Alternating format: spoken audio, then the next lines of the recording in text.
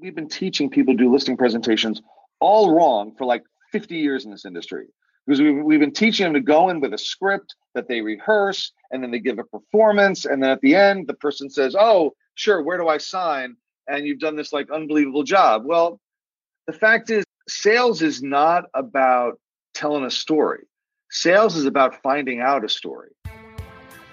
Welcome to the Real Estate Sessions podcast, where industry leaders share their stories and offer tips and advice for real estate professionals. Now your host, Bill Risser of Fidelity National Title in Tampa, Florida.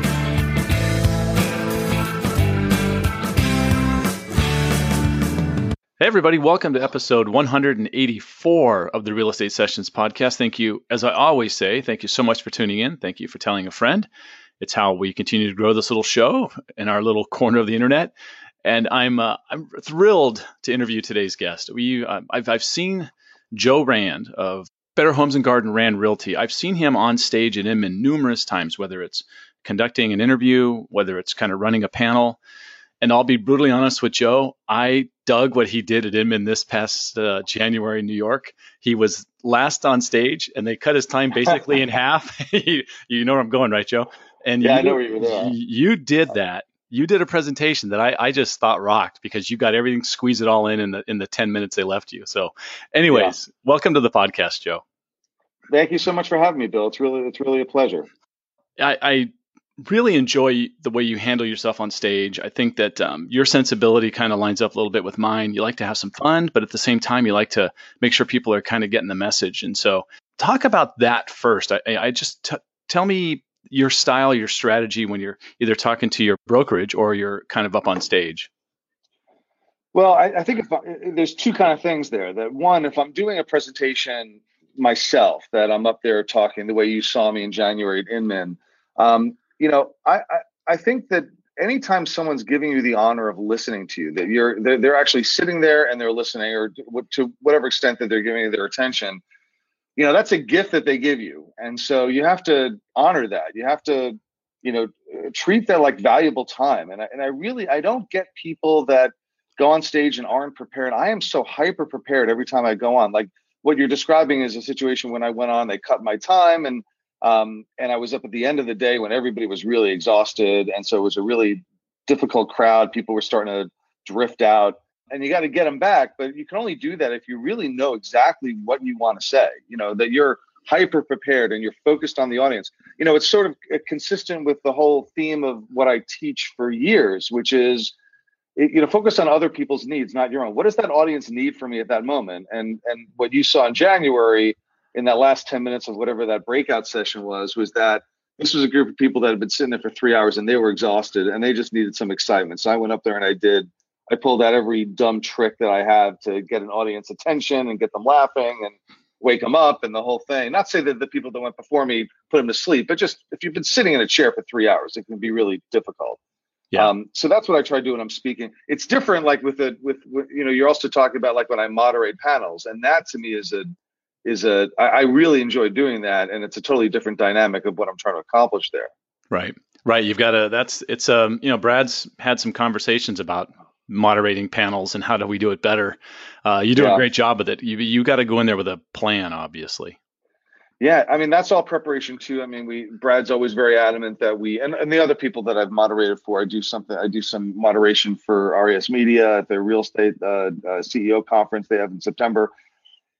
And the key there is also preparation. I really research the people that I'm interviewing to get to know them a little bit. And then I also will have a little like a pre-call, but the pre-call is really about just sort of getting a sense of who they are and give them a general sense of the topics that I want to talk about, because I don't believe in being scripted. And the real problem I have with too many panels that they have at these conferences is that they're not conversations. They're three people go up there and one of them talks for 10 minutes, the next person talks for 10 minutes, the next person talks for 10 minutes, but they're not talking to each other. And to me, that's not as interesting as a conversation among people that they're actually debating and engaging in the ideas that they have in their heads. That's where you really get some. I mean, I've had great panels where I asked a question and then I just sat back for 30 minutes while the two or three people that were there discussed the issue, and they just kept bouncing off each other. I never had to ask another question to get them prompted. They just kept going on their own.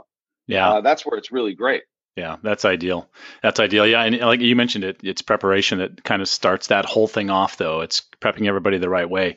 And Yeah. speaking of preparation, in a lame attempt at a segue, I know, I know that that you live in Rockland County, which is up the Hudson River, basically from Yep. Manhattan, right? And so, Yeah. did you grow up in that area?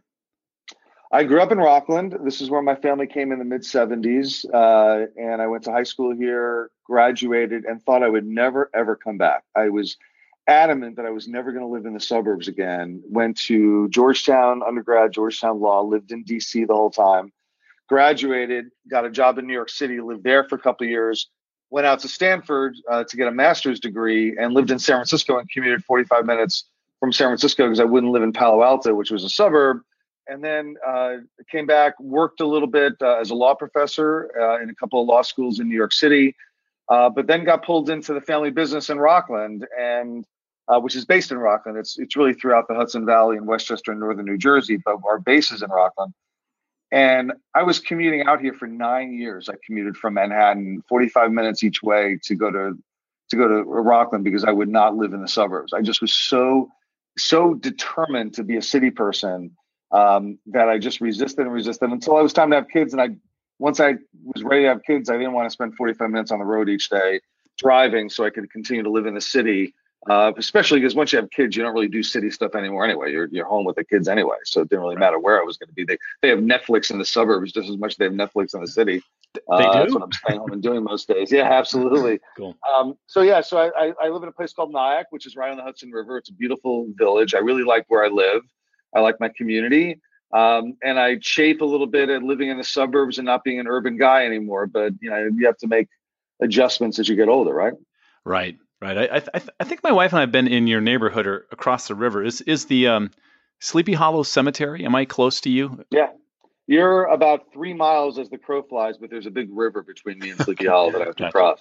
Gotcha. But if I could fly, I could be there in about 4 minutes. Gotcha. Yeah, it's a very cool place. Obviously, a lot of history there, and You went to see all the headless horseman stuff and that kind of thing? yeah, that and just all the mausoleums of the rich and famous. Right, there's Eisenhower's and Yeah. all these people in this old cemetery. As for a kid who grew up on the West Right. Coast, when you get back to the East Coast and the history kind of overwhelms you. It's a little different. So yeah. Well, it's funny. Sleepy Hollow is a great story about branding because it was really an adjunct to Tarrytown.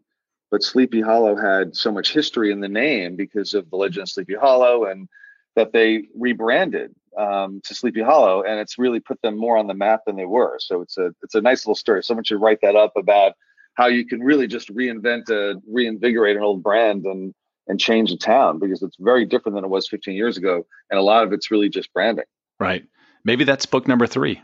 We'll get to that shortly. Yeah. I read about Sleepy Hollow. Yeah, that's great. So let me, look, I know you're a sports guy. I got to ask you the question that I ask my New York guests. It's because it's very cut and dried New York usually. And it's either Yankees, Mets, it's Giants, Jets, it's Rangers, Islanders, Nets, Knicks. Where do you fall? Where are you? Yankee fan, Giants fan. I used to be a much bigger Knicks fan. It's very difficult to root for the Knicks these days. I'm not really much of a hockey fan, but I'm sort of nominally a Rangers fan. But very big Yankees, very big Giants. It's funny because my brother grew up in the same household, is adamant Mets, Jets, and my brother Matt, he's the only other sports fan in the family. So we've had like this, thing going on between us.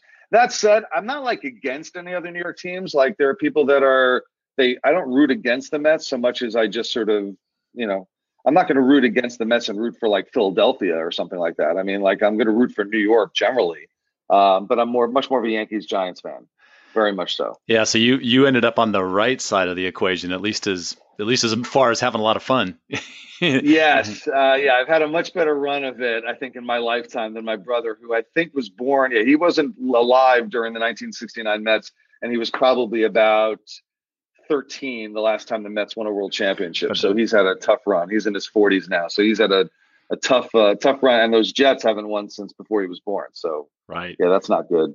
Yeah, I got to say, that's a rough run. I imagine living in Manhattan as a Yankees fan and watching the Knicks a little bit, or even just going across the river to watch the Giants had to be awesome. the thing I used to love more than anything, I never really went to a lot of football games live. I've only been to see live football a couple times in my life. I've seen a lot of baseball games. And the best experience of baseball games was when I lived in Manhattan and I could just take a train. Like there would be I can remember very distinctly a day once when I was coming home, my wife was going to be out and it was Friday night and I had really nothing to do. And I was just kind of like figuring out what to do. And I'm listening to the radio as I come home and they mentioned, that Mike Mussina was pitching that night at the stadium. And I forget who the other team was, but it was going to be a nice matchup. And I said, I'm going to go to the Yankee game. And I just got home, parked the car, hopped in the train, grabbed a sandwich. And half an hour later, I'd scalped the ticket and I was sitting in Yankee Stadium watching a baseball game. And it was awesome. It was awesome. And like, I miss that because, going to any kind of baseball game when you live in the suburbs is a hellish drive, park, nightmare. Like the idea of being able to hop in a train and go to a game was just wonderful. Right. Yeah. I'll share a quick story. I live now in downtown St. Petersburg, and I'm a 10-minute walk from the Tropicana, which is a horrible place to watch a game, but still I get to go watch baseball and it's 10 minutes, 10-minute walk. Yeah. It's awesome. So I'm right with you. I did some research and I found your blog, The Move to SUMA. And it was great because I had no idea what SUMA was. And so I got to figure that out first. But let's talk about that because you've been in the suburbs now for 10 years. You have kids. Yeah. You have multiple SUVs. I'm thinking things like that you never thought you would own, right? So talk about that blog, how it came about, and give us that story. It's really funny that you ask about that. So when I first, like I said, I grew up as a suburban kid, never wanted to move back, lived in the city for about 17 years, except for 2 years when I was living in San Francisco and commuting out to Palo Alto. So I was really just determined to live in Manhattan, even when I had to commute each way. And then I had to make the change because it was, I didn't want to have to go back and forth 45 minutes with the kids and et cetera, et cetera. And I wanted to get a dog and the whole bit. And so I was contemplating the move and I decided, I should write about this because it's really something I think that a lot of people go through, that they, moving to the suburbs is people do it resignedly, right? When you move from the city to the suburbs, nobody's like, oh, I'm so excited to move to the suburbs and leave this urban oasis behind me. They all move to the suburbs sort of like, oh, I got to move. It's time. I got to go. And I always find it funny because there's always like an article. Every month there's a new article about how like millennials, they're saying they'll never move to the suburbs. And I'm like, it's not millennials. It's 25-year-olds never want to move to the suburbs. Like when I was 25, I was Gen X. I never wanted to move to the suburbs. When the baby boomers were 25, they were living in communes. I think they were planning on getting a high ranch in some little development somewhere. No, nobody wants to move to the suburbs. So I went through this process. And I said, let me write about my goal of trying to not convert to a suburbanite.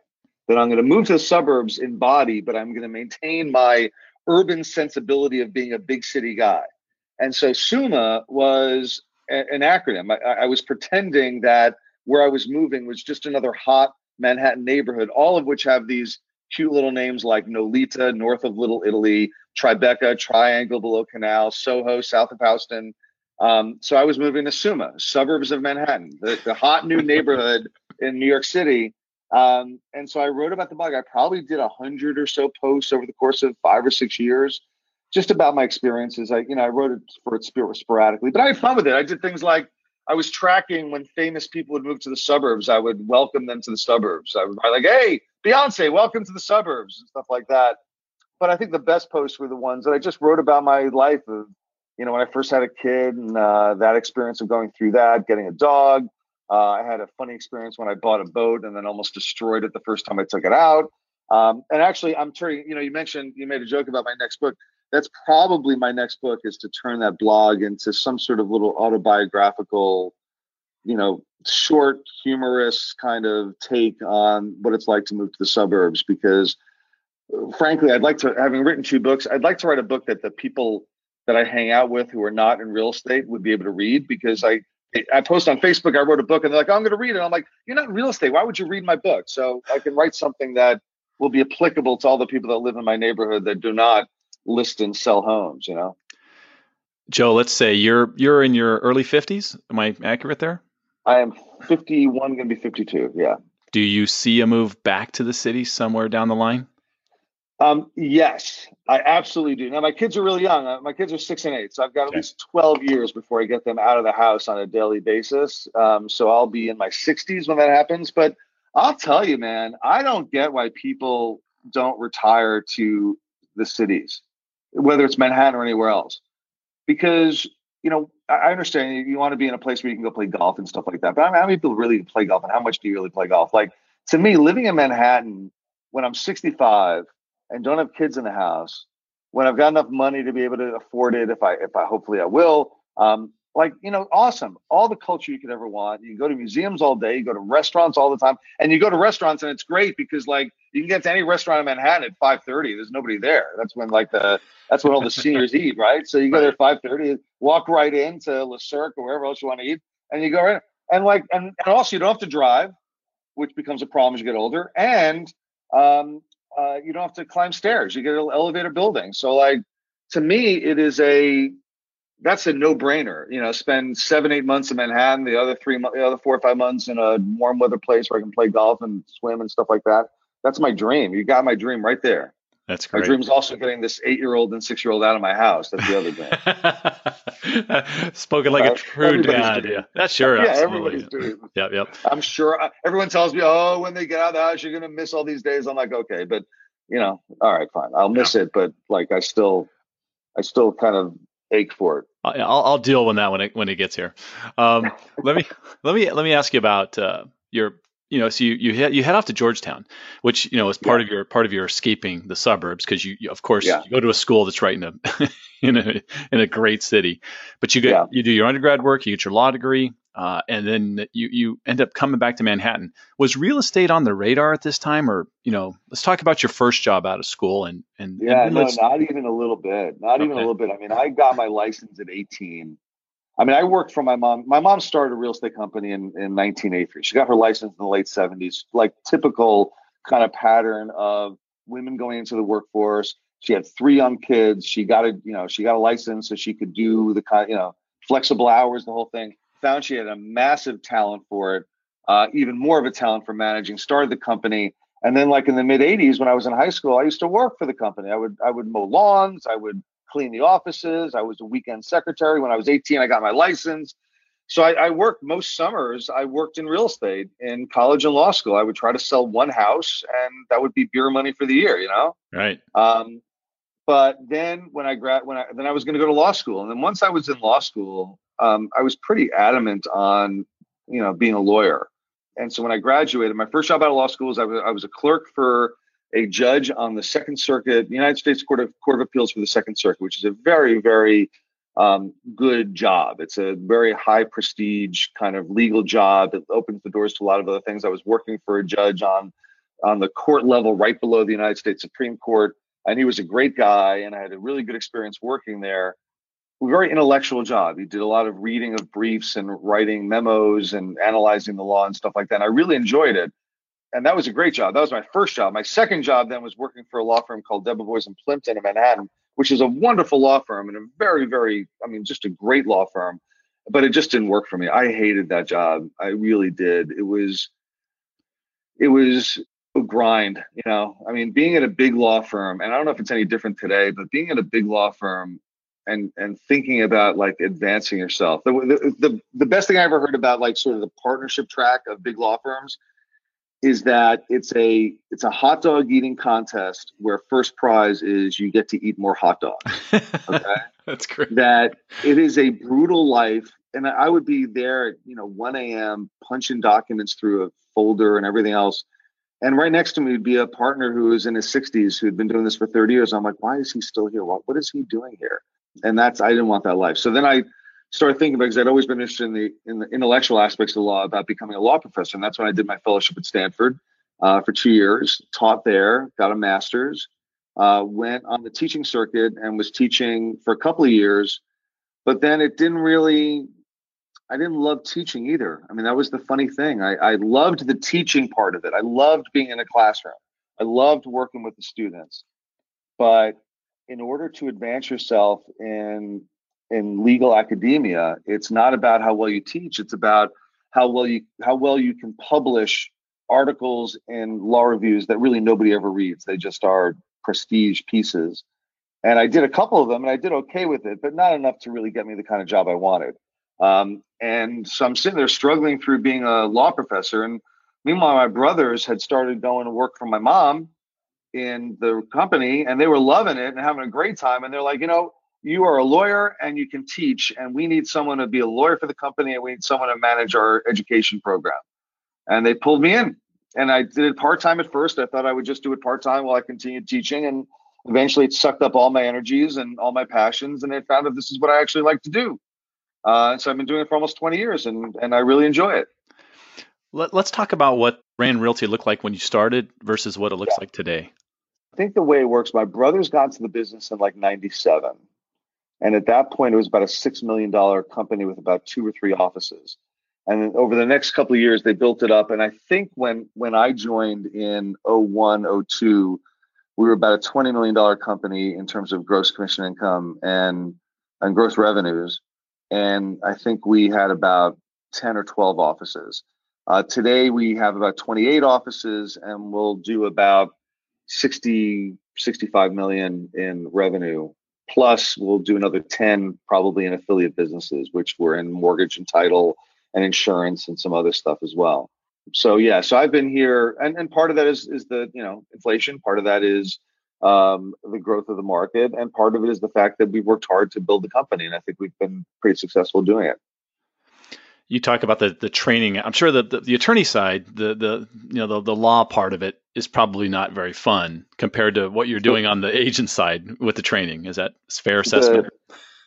Basically, the story of my last 15 years in the business has been my eager attempt to minimize as much legal work as I do every day and pass that off to somebody else and be able to do other things. I hate the legal part of my job. There's nothing.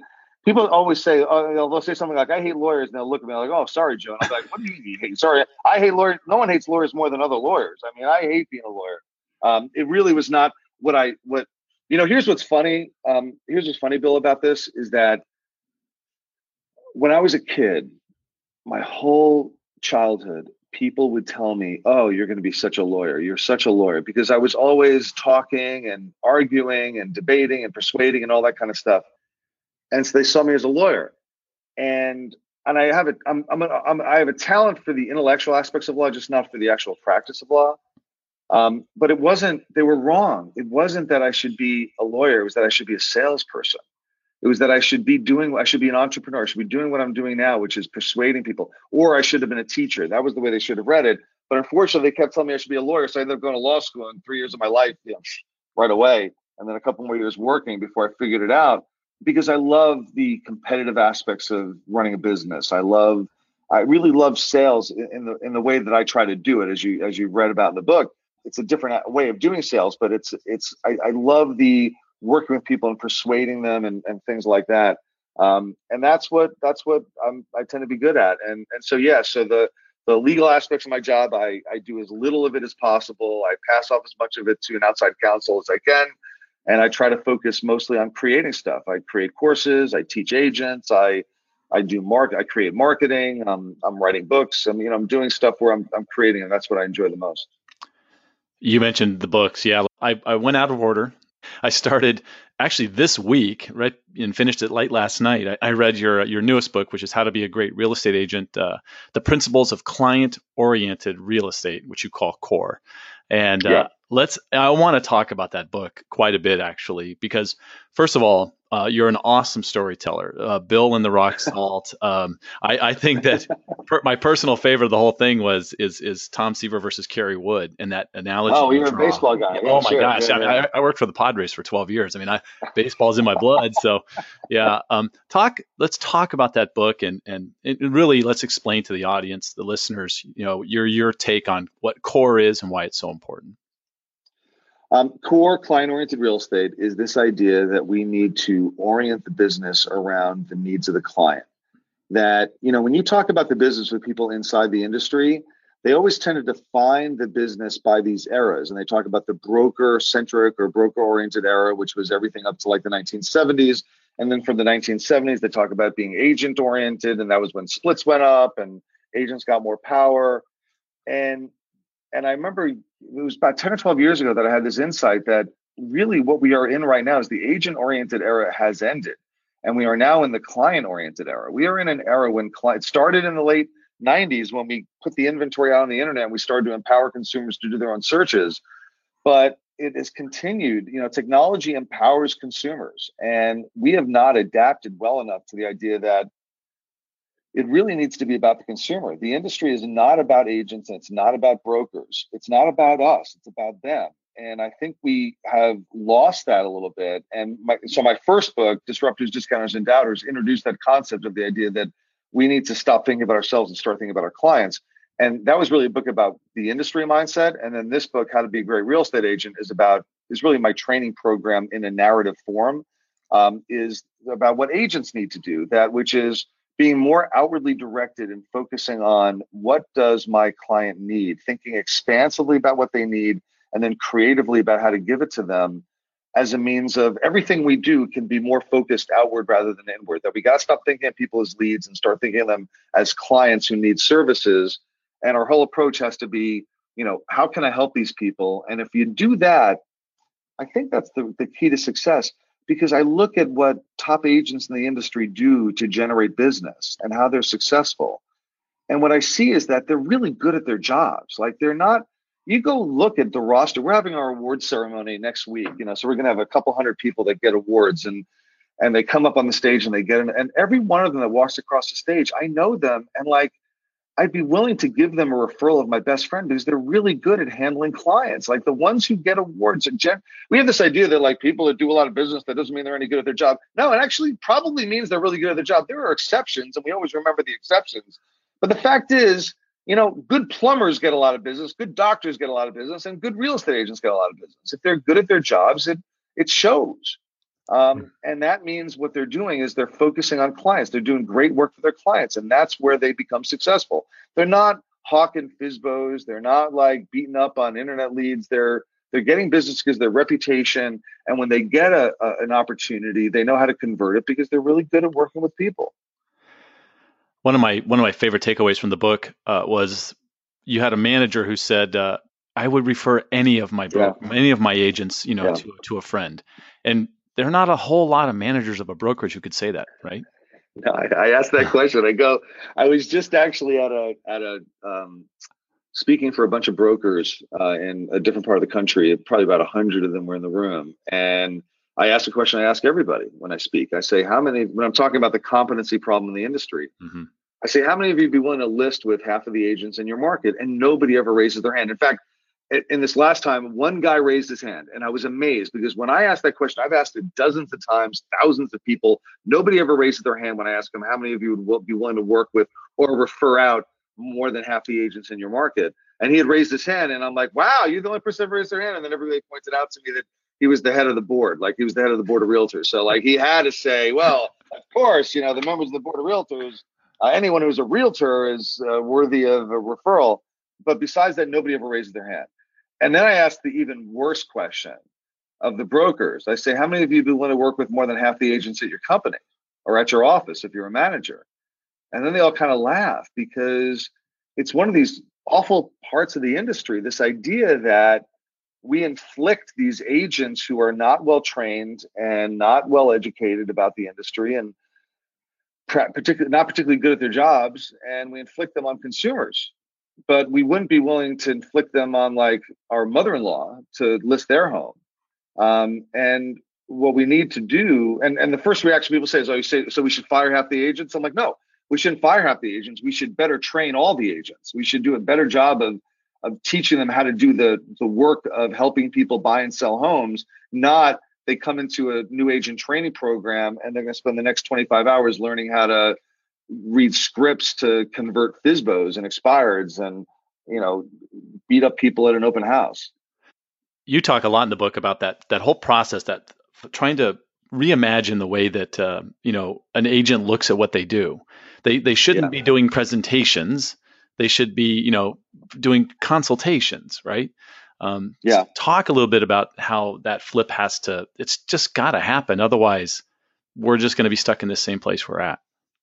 It's sort of this mentality that everything you do in the business, stop and think for a minute. whose need am I servicing here? What am I doing for the person I'm about to call? What am I doing for the person I'm about to approach or send a mailing to? Or am I doing something to satisfy their needs, or am I just like shouting at them to market myself? So the example you give, we've been teaching people to do listing presentations all wrong for like 50 years in this industry, because we've been teaching them to go in with a script that they rehearse, and then they give a performance, and then at the end the person says, oh sure, where do I sign? And you've done this like unbelievable job. Well, the fact is, sales is not about telling a story. Sales is about finding out a story. Someone asked me recently, what's the difference between marketing and sales? And this may be a title of a book I have coming up, so nobody steal it. But that they asked me the difference between marketing and sales. I said, marketing is where you tell your story. Sales is about finding out their story. If you want to be great at sales, it's not about being a glib talker. It's about connecting with somebody, and you can't connect with them until you know a little bit about them. So most professionals, you go meet with a doctor, you go meet with a lawyer, you go meet with a financial services professional, do your financial planning. When you sit down with them, they don't talk about themselves. They ask questions about you, because they don't know how to solve your problem and how to help you until they ask you questions about yourself, until they learn about you. And it's the complete opposite of what we teach real estate agents to do, which is to go in to talk to a seller that they've maybe never met and know almost nothing about, and to go in and start doing a song and dance. And that to me is where we get our reputation. That to me is not an effective way of presenting yourself. I've had that same mindset for a long time, but I'm not a realtor. I feel that I'm at a little bit of a disadvantage when I talk to agents about that process, because I've never had to go sit in front of a seller. But reading your book and seeing that laid out, it's crystal clear to me that is not only a better way to be a better realtor, but a much more fun way. Just Yeah. I mean, it makes it easier. So much easier. Exactly right. Think about, like, you go into it. It's so much pressure to deliver that script. I mean, you go in and you're like, so let me tell you about my 23-point marketing plan, and then you have something memorized, and it never sounds as good coming out of your mouth as it does out of the trainer's mouth, because they wrote it for their own syntax and their own, the way they speak. And then you're trying to speak like somebody else, and it never really works. And so it's no fun. Meanwhile, you go in and the first thing you sit down with somebody, tell me about yourself. Tell me why you bought this house. I love that question. I love the idea of going in and someone is thinking of selling their house and say, so how long have you lived here? 15 years. Tell me about what convinced you to buy the house. Tell me about the story about when you bought it. Because people love telling stories about themselves, and they love telling that story. And it's actually good information to have. And you can always tie it together, because you say, well, that's really interesting, because generally speaking, the person who buys your house is probably going to have a lot in common with you when you bought the house. They may not have anything in common with you now, but when you bought the house, you were a young couple and you had your first kid and you were looking for a starter home and you just moved to the area. And I'll bet that when this house is sold, the person that buys it is probably somebody who's in the same sort of position. Not always, but there's a pretty good bet that that's going to happen. And so what you're doing is you're really saying, help me, Mr. Seller, help me figure out who I should be targeting with my marketing, because I want to target the person who bought the house last time, and that's you. Yeah. And that's a really great way to engage with somebody and to connect with them. Yeah. Tell me about yourself is probably the most powerful conversation starter out there, right? Yeah. Yeah. It's the easiest thing. I mean, as I say in the book, and it's funny when I talk to audiences about it, I always say all the women unmarried women, you've gone on dates. Is it better when a guy talks about himself or when he asks about you? And they're all like, well, they've been on a million dates where the guy sits down and starts talking about himself. And that's what guys think they have to do. They have to like flash a peacock's tail to impress a lady, but that's not how you engage with somebody. You don't impress somebody by talking about yourself. You impress them by showing them an interest in them. That's what interests them. That's what connects to them. Right. But that's not you asked the question, like flipping the mindset. That's one way to flip it, to say, well, I'm sitting down with someone trying to get them to list their home. I should be asking them questions about them, not talking about myself. But it goes with everything we do, like every aspect of the business. Think about, like, we have these scripts called Neighborhood, where the script is, Hi, it's Joe Rand from Realty. We just listed a home in the neighborhood, and we know when we list one home, 3 others soon come on the market. So I'm calling to find out, when do you plan on moving? I taught that script for like 5 years before I realized that it was like a horrible way to live, to try to get people to make calls like that. And that call is all about the agent. It's about saying to somebody, through an artifice of saying that we just listed a home and other homes come on the market, to prompt the person to say, when do you plan on moving, in the hopes that they might say, well, in about 6 months, and then you can move into the next part of your script. And if they say, well, we just bought the house, we're not moving anytime soon, you say, well, thanks, and you hang up. Or you say, well, do you know anybody else who's planning on moving, or whatever. But it's all about you. And so we worked on trying to come up with things you can call people about that are about them. So, like calling a neighborhood when you have an open house coming, and calling and apologizing for the disruption. Say, hi, the Smiths asked me to call you to say that, we're doing an open house on Sunday from 1 to 4. And we want to apologize if there are people parked in front of your house, or if there's some people driving down the street, don't know where they're going, and et cetera, or just for any disturbance it might cause. And I've had people do thousands of those calls and get no negative reaction. Nobody hangs up on them. Most of the time they just get, oh, okay, thanks a lot, and they hang up. But people don't get mad, because you frame the call as a courtesy that you're doing something for them, not about you. And that's just a much more powerful way of trying to engage with people, Yeah. And as you mentioned, way easier. Much easier. So look, much easier. If you're listening to this episode, I am telling you, this book is the roadmap. It's told in a very funny, kind of a warm way, and you have you throw out some links in the book to content on your website where people can actually pick up some of these tools that you use with Rand Realty, right? Yeah, we're putting some stuff up every day, trying to get more and more content up there of things.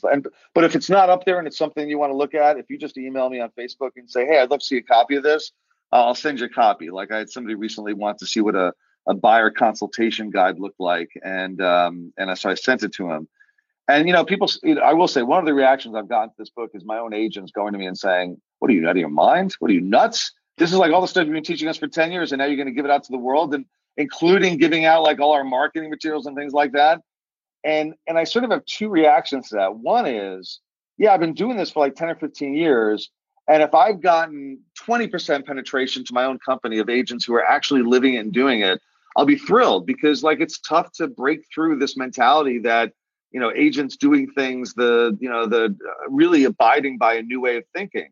And that's part of the other part of it, is that, well, this is the stuff these are all ideas that I've had over 10 years. I've got other ideas that we're doing now that, that are still, that, didn't make the book yet, because they're not yet fleshed out, or they're not yet fully vetted. They haven't worked yet. So we're always moving forward with new stuff and new ideas, and new implementations of the same concepts. So and I also feel like, from a company perspective, people that read this book, and Bill, I'm always so thrilled to hear when somebody has a reaction to it the way you did, or the way, just, I think recently on your podcast you had Melanie, I forget the last name, Pichet from Brell in Toronto, who I'd never met, who had so many nice things to say about it. And really, it connected with her in the same way. Really smart people in the industry. The kind of they see this, and a lot of times they're like, I didn't learn anything from this book, but it validated all the things I've been doing my whole career. And I'm like so happy to hear somebody tell me that I'm actually doing things right for once, that I'm not supposed to be calling and manipulating people into setting appointments and things like that. And so what I love about this book is that hopefully it gets read by people. I mean, it should be a recruiting thing. People, when they read it, if it touches them, hopefully they'll want to come work at my company. And that's a value that I have here, is that, we have built this company and every tool and every system in the company around this concept. So if you believe in the concept, then you really should, if you're in our market or look at working with us, but not that you have to work with us to do it, you can work anywhere. But what I really like about it is the idea that the people that are attracted to the company because of the book are exactly the kind of agents I want to work for my company. Right. I want working here is exactly because, and the kind of people, like if I ever did start some sort of like coaching or mentoring with agents outside my company, it's the kind of people that are motivated by the book are exactly the kind of people that I want to work with. Like they're people that get it. They know that the business, and it's really almost like life. This is what life is about. Life is about focusing on the needs of other people and trying to help them in everything that you do. And if you adopt this philosophy in your business, it tends to affect the way you live your life as well. And that I think is really powerful. And those are the kind of people I want to surround myself with, people that are other directed and, want to make their business better. They want to make their lives better. They want to make their world a better place. Was that too kumbaya? Was that too like sitting around the campfire, smoking a guitar? Not at all. Like, look, a better place. No, but it seems to me like you're the perfect guy to bring that to broker owners, right? If it can start there, if they can embrace that and see the power, then maybe that's something they could turn around and kind of distill down to their agents and then build their brokerages up, as long as they're not in Westchester or Rockland County. Yeah, even if they are. It's funny. One of my good friends in the industry is a guy named Phil Ferranda, who runs a company in Westchester County, who competes with my company. But he's a good friend in the industry. It happens that we were born on the same day 51 years ago. He was born, I think, about an hour and a half after me. And so we always, email each other on our birthdays. We see each other a couple times a year, usually at events or things like that. And he's a guy, he bought 20 copies of my first book for all his agents. Like, he's a guy who gets it that, he runs a company that I think is a really good company. And it competes with me in a market, but like, it's a big market. There's abundance. I don't worry about that. I don't worry about someone reading my book and getting the secrets. I mean, the more the merrier. If everybody's raising the industry standard, I think that's good for everybody. And so he bought 20 books for his agents to read and was not threatened by the idea that they might read the book and leave, because he runs a really good company. I think the people that should be threatened are people that really there are a lot of not so good brokers out there, and their agents are working for them and not just in my market, but in every market that you look and you say, why are these people working at this company that doesn't really do anything for them? What are they getting out of it?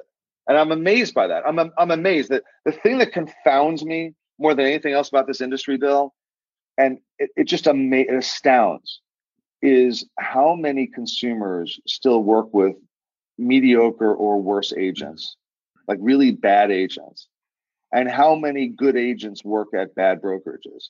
I don't understand how that, and I think that's going to change. I think it is changing, but it's not happening fast enough. Like, they work with their brother-in-law's best friend, because they were contact, and the person sold 3 houses last year. Like, we have an industry where the average agent makes less than the people who answer the phones at the offices, right? Right. That's our industry. Yeah. And the sad part is that consumers who aren't choosy enough keep those mediocre or worse brokerages and mediocre or worse agents in business because they don't expect enough out of them. Agents don't expect enough out of their brokerages, and consumers don't expect enough out of their agents. And that just is it's confounding. It's getting better. It's changing. So I think as it changes and gets better, I think the cream will rise to the top, and the best brokerages will do more of the share of the business, and the best agents will do more of a share of the business, and that will be good for the industry. That will be really good for the industry. I haven't read your first book yet. I will shortly. But it seems to me that this is kind of what you're covering there, that there are a lot of opportunities have popped up because, realtors are not the professionals they should be. And the way to protect yourself from the disruptors and discounters and doubters is to do exactly what you say. Focus all that energy on the client, be of service, help them even when you're not getting paid. I love that line. Yeah. And do all those things, because that's something that AI or an iBuyer can't do yet and probably never will. Yeah, what you did was, it's absolutely right. That's the absolute thesis of the first book, Disruptors, Discounters, and Doubters, is the idea that people in the industry, we've not done enough to improve the experience that consumers have when they buy or sell a home. And because we haven't done enough to improve that experience, there are disruptors coming in to threaten our relationship because they'll do a better job of it. And the example I use actually in both books is the Zillow experience, is the fact that, that we knew people want to know what their home is worth, but instead of like just answering the question, we made them sit through a CMA presentation, which was basically our listing presentation, in order to get the answer. Like, if people called us for a free CMA, it wasn't like we picked up the phone and said, wait, hold on, give me 5 minutes and I'll call you back and I'll give you the answer. No, it was, well, let me set an appointment. I'll come in and I'll give you a whole song and dance.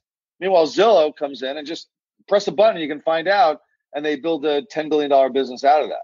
And that's happening all over. I mean, that's going to happen again if we don't do enough to improve the consumer experience. I mean, that's what the iBuyer thing. The iBuyer is all about the fact that if the consumer experience of selling a house doesn't get better or easier, or buying a house better or easier, then we open up the opportunity for people to come in who are doing it who are making it simpler, even if it costs more money. I mean, right now, you sell with an iBuyer, you're going to get less money in your pocket than if you sell with a broker. That may not always be the case, but it's the case today. But sometimes people are like, well, I'll take less money if I can get out in 3 days, or I can get out in a week. It's worth it to me because I have to move. Or I think that the iBuyers will end up with a market share that relies a lot on transplants. People have to move really quickly, divorces, estate sales, near foreclosure, near short sale situations where people really, they don't care about the money. They just got to get out. Right. They got to get the place closed. Right. Wow, I've went way over time with you here, Joe. I'm gonna wrap this up with the same question I've asked every guest, and that is, if you could give one piece of advice to a new agent just getting started in the business, what would it be? I think I might know, but go ahead. I'm not. The self-serving answer that you think you know is I'll tell them to read my book, right. Which they absolutely should do, which they can buy on Amazon, blah blah blah. Right. I would say that here's the advice I would give somebody starting out in the business is have some money put away so you can live for 6 months, right? So that you're not desperate to get a deal. And then interview with 6 brokers, at least three, as many as 6, and choose the broker that you think will help you build your career the best. Not necessarily the one that's going to give you the biggest share of the first deal you do, that you're going to make an extra 10% or 20% on a deal. Because, the point is, don't worry about your compensation yet. Worry about the training you're going to get. Worry about the kind of mentoring you're going to get. And then if you can, try to partner up, join a team, whatever the case may be, with somebody who's really good at their job. And not just a lead generator, but really good at the job, who can teach you the job. Because, I mean, this is the kind of business where we should have some sort of formalized apprenticeship system, and we don't. And we really should be encouraging. And that's why a lot of brokers fought teams. We didn't fight teams because we believe in the idea that it actually helps, junior agents get their legs underneath them if they can work underneath somebody who actually knows what they're doing. So I would say that find a really good broker in your market, and then find a really good agent, and in one way or another, try to learn from that agent to learn how to do the business, and worry more about that when you take a client out, what to actually do with that client, then you're going to worry about how do you get clients. The clients will come if you learn how to do the job. Right. Joe, what's the best way for people to reach out to you? You can find me at joerand.com, or you can find me on Facebook if you just search Joe Rand or Joseph Rand. I generally accept all friend requests I get from people, and I have a Facebook page. You can join that to get updates and things like that. And I generally reply to all my emails. So if you email me on Facebook or joe@joerand.com, you'll get a reply. If you want to ask me a question, or you want to send me, want me to send you some examples of things or whatever, I'm always happy to do it. Anytime, anybody who's following the book and excited about the book gets me excited, about what I do. So I'm always happy to talk to people. Joe, thank you so much. And I'm going to say it one more time. Anybody listening, I'll put in the show notes the links to both books. You can get them through Amazon. And I'm Disruptors, Discounters, and Doubters is sitting on my phone. I'm that weird guy that does read books on my phone. So that's my next one. But this was awesome. Really a wonderful episode. Thank you so much for all that information. And I might bring you back on down the road for some more conversation. So, Bill, anytime you want, when we get into baseball season, we can talk more about that. But anytime you want to talk, Bill, I would love to. I enjoyed this immensely, and I'm really a big fan of your podcast. So thank you for having me on.